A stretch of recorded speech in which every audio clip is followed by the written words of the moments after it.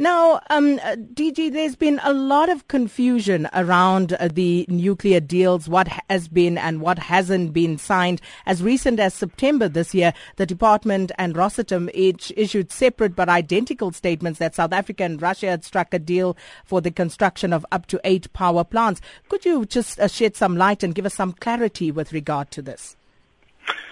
Yes, Sakina. In terms of the work that government is doing, we are at a stage where we are preparing for the implementation of the nuclear build program.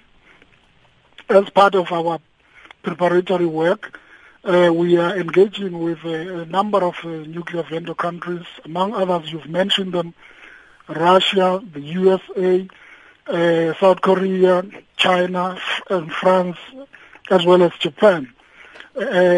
As you know, South Africa is a member state to the International Atomic Energy Agency, and as part of that membership, we are bound by international obligations to ensure that countries with which we interact and we engage with a view to exchange the nuclear technology, we have nuclear cooperation agreements, which lays a foundation within which, as a country, we can exchange technology. And so we've signed nuclear cooperation agreements or intergovernmental agreement with these countries.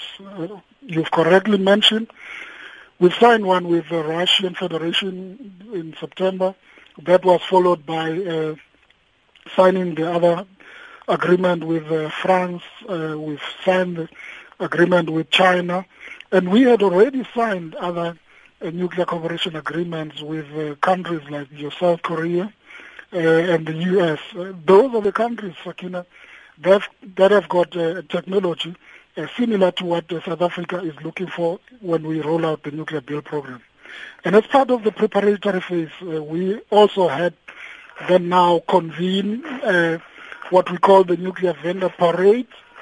The nuclear vendor parades, certainly what they mean is that you got after we sign a government-to-government agreement with a vendor country, we're now saying to those vendor countries they must bring in their nuclear vendors to come and demonstrate to the South African public, to the South African experts, the extent to which they can implement the nuclear build program if they were selected.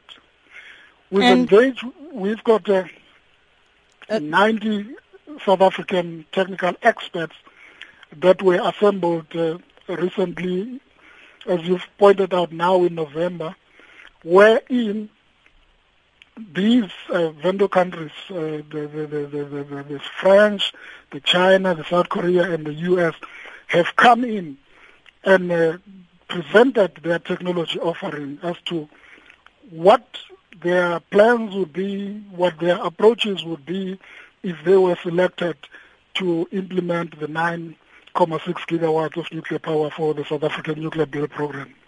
And they presented a number of aspects that seek to address the South Africans' need.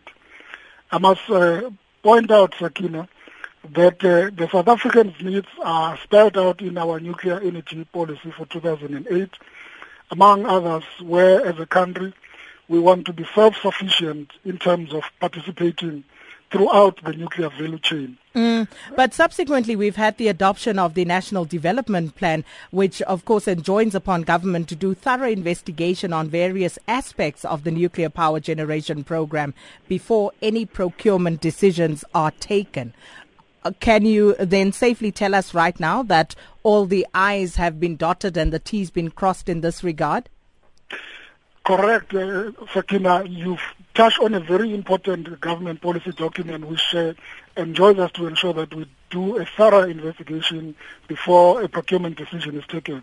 And as government, we've undertaken quite an extensive technical work in all the various aspects of the nuclear build program. It includes skills development, includes localization and industrialization, includes job creation, safety and licensing, the environmental impact assessment, the economic impact of the localization of the nuclear build program, In those areas, we've done exceptionally well. Government is well aware now in terms of what are the needs and what are the areas that going forward we will be using to engage with these vendor countries.